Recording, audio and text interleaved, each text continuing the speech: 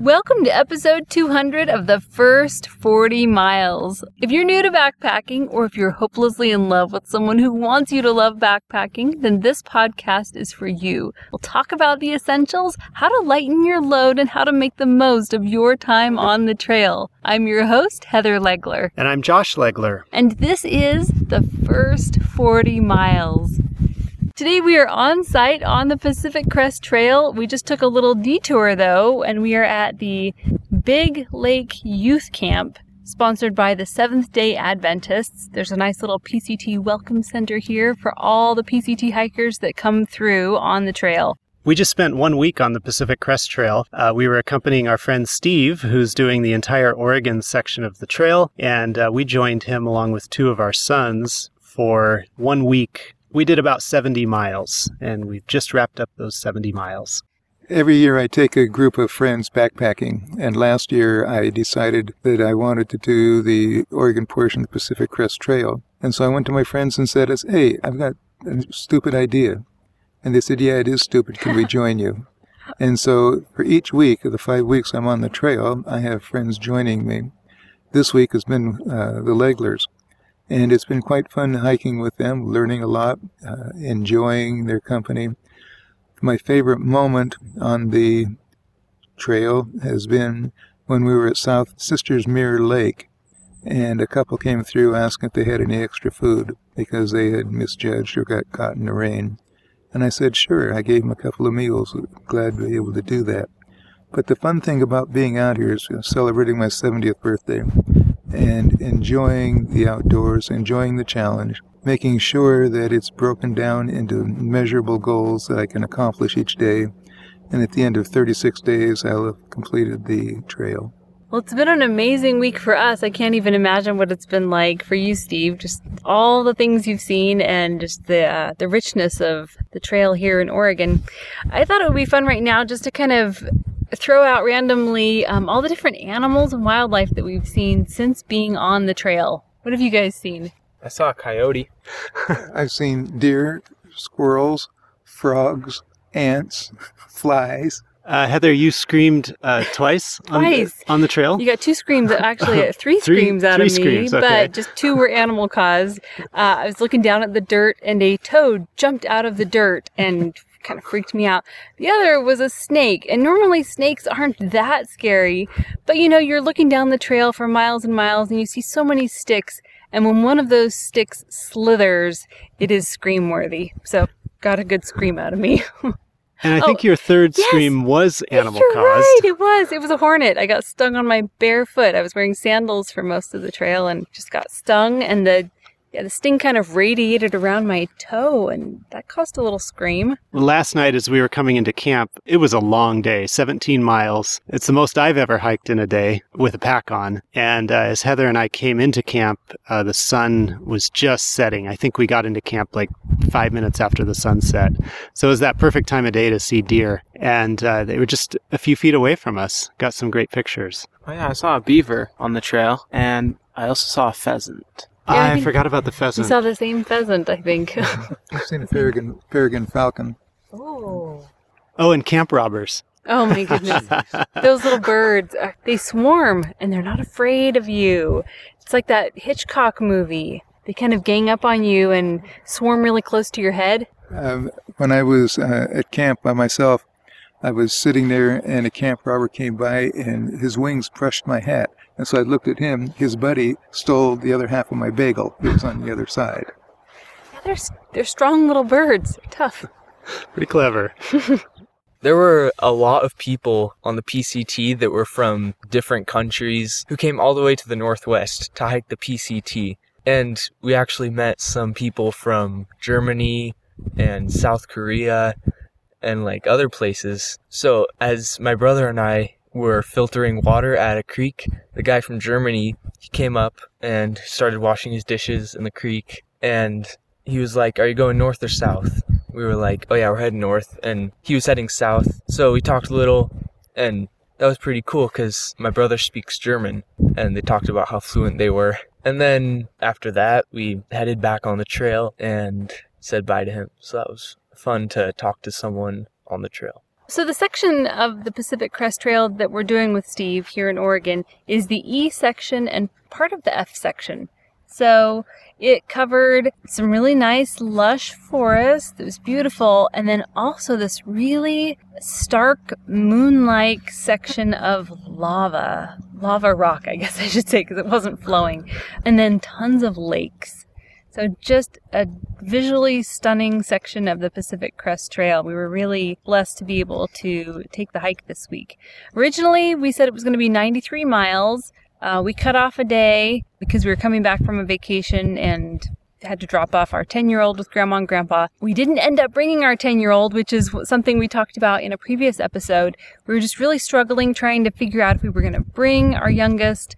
In the end, I think it was a really good call to not bring him because it was so challenging on some of the days. I didn't cry, but I wanted to. So, we'll include him on future trips, but this one was a pretty intense one. You said this trip was very intense. It was an intense trip. What did you think? We didn't use tents. Thank you. First pun of the morning. This is rubbing off on you. No. We brought one tent on this trip for the four of us. It's our Appy Trails Mark V tent. I think we reviewed it in a previous episode. And we brought it because it's the lightest thing we have that can fit all four of us under it. We only used it one night. All the other nights, we just rolled out our sleeping bags on the ground and watched the stars. Of course, one morning we did wake up with frost on our sleeping bag. Yeah. So for today's top 5 list, we wanted to talk about our top 5 favorite moments from this past week. And since there are 5 of us, 4 Legglers and 1 Steve, we thought we'd all just throw in something into the pot here. So my favorite thing on the trail was as I was hiking up past the Three Sisters, I saw something red off the trail in the rocks. And so I scrambled up a little bit and it was a fuel canister. So I actually found out it was full. So I just got a full, one of those large fuel canisters. And so that was pretty neat. And I remember you warming yourself a couple mornings just by turning on the fuel and clicking on the burner, just holding your hands over the fire. Yeah, campfires were banned, so we couldn't really wake up to something that comfortable. So it was nice to just turn on the stove and just get heat from that.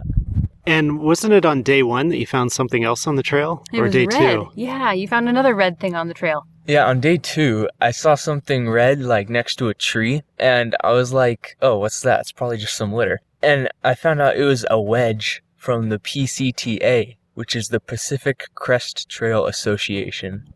So I picked that up, and I still have it. So someone left a wedge behind after cutting a log off the trail, and we're grateful they cut the log off the trail. It's too bad they lost their wedge, but doing our part to leave no trace, we picked up the wedge. You'll have to do some trail work and bring the wedge with you. Yep. All right, top 5 number 2. My favorite part of this backpacking trip so far was the Obsidian Limited Entry area. It's such a crazy place. You walk into it, and at first you see some giant obsidian boulders, and you're like, oh wow, that's pretty cool. Then you go farther, and there's a waterfall, and the ground you're standing on is just shards of obsidian on the ground. It's crazy. And then you go just a little bit farther, you get to the stream that goes to the waterfall, and there's obsidian in the stream that's been smoothed over by the water, and it's just a really cool landscape. My favorite moment from this week was also part of our most challenging moment. It was going through those lava fields. It was about 4 miles straight of lava rocks. It was pretty hard because you had to focus on every single step so you wouldn't twist your ankle. So we got through that and walked through some forest, and then came more lava rock, and it was just really disheartening, I guess, to walk through that lava rock again and just not know when it was going to end. And right, I guess maybe in the middle of that, my son Isaac radioed me on our ham radios and was like, "This is KI7NXN. How are you guys doing?" And honestly, I was not doing well, and just hearing his voice was like, oh, it was so sweet. So it just made me feel like I wasn't going through it alone. It was just really great to know that Isaac had made it to camp, but also he was thinking of us and concerned about us getting through that really difficult section. Thursday was your hardest day, and Wednesday was my hardest day. Both days were long, and Wednesday was also my highlight day, though. It's funny how that happens, where your hardest day also contains the highlight of the week. Wednesday morning, we headed out from Sister's Mirror Lake, climbed up through the forest a little ways, and then it finally opened up into this broad meadow that was a couple miles long. And across from the meadow, you could see South Sister, one of those peaks. And just beyond South Sister, Middle Sister, and eventually, as we hiked along, we saw North Sister as well, with the glaciers on the side. And it was one of those beautiful, clear mornings. The temperature was perfect. Up until then, we'd been hiking through forest, which is nice, but we can hike through forest anytime, a half hour from our house. We do it a lot. And when we got up into that meadow and saw those mountain peaks and glaciers, that's that moment where I said, this is what I came for. This is why I'm here. It was just beautiful. Turns out later that day, my right knee started to hurt, and the second half of that day was extremely difficult for me, but the highlight was wonderful. Well, Steve, you're the oldest. You get to go last. But one of my favorite moments was the long, difficult hike yesterday, knowing that I could do it, but being able to keep the pace, have the stamina, get through the rocks, get through the trees, get to where I needed to go. I've discovered that as you make any kind of a journey or any kind of a goal, if you break it down into doable things, it makes the journey that much better. And I was able to accomplish that yesterday and feel real good about it.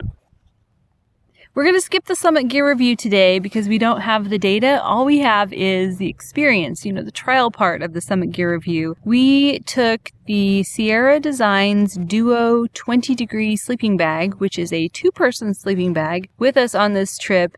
And we loved it. It's our first time with a 2-person sleeping bag. It accommodates 2 pads, so you can both have your own, sleep number pads that you slide into the little sleeves.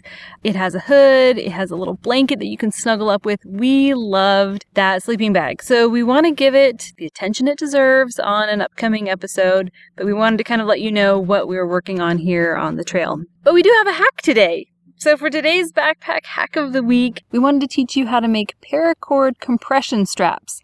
Being able to compress your gear in your backpack is so important because it means that you can essentially fit more in. It's not taking up as much volume.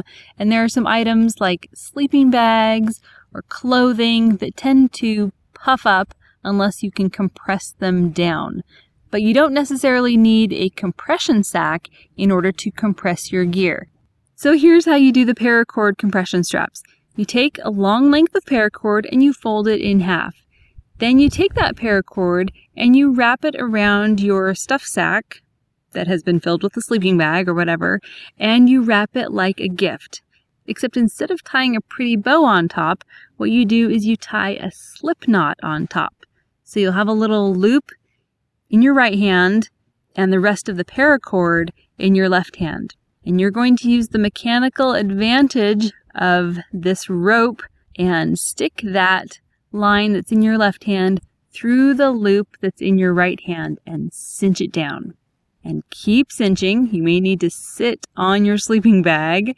Keep cinching until it is as squished as it can be. And then take the rest of that line and kind of loop it around or tie it off just so it'll stay secure. I picked up this little paracord compression strap hack from our friend Tyson, who went backpacking with us. He didn't have all the gear that he needed, but he really wanted to go backpacking with his family. And when I saw what he did with this paracord compression strap system, I thought it was just brilliant. And to me, it illustrated perfectly what backpacking is all about. It's taking minimal gear and making the best of it and really being creative with how you use it and what you do with it. So thank you, Tyson, for today's paracord compression strap backpack hack of the week. So for today's trail wisdom, we want to give Steve the microphone. And one of the fun things about Steve that's just been, in real life and trail life, he always has a joke. some jokes are better than others. All But- of my jokes are good, thank you. They're equal. We'll say they're all equal. And humor is a big part of getting through the tough times in life. And so we thought we'd allow Steve, we'll give you one chance, Steve, to share a joke as your trail wisdom. Why are most of the 7 dwarfs on antidepressants? Why? Because 6 out of 7 aren't happy. Okay. Just a little It was a good representative joke. sampling. Should we give him one more chance, or is that?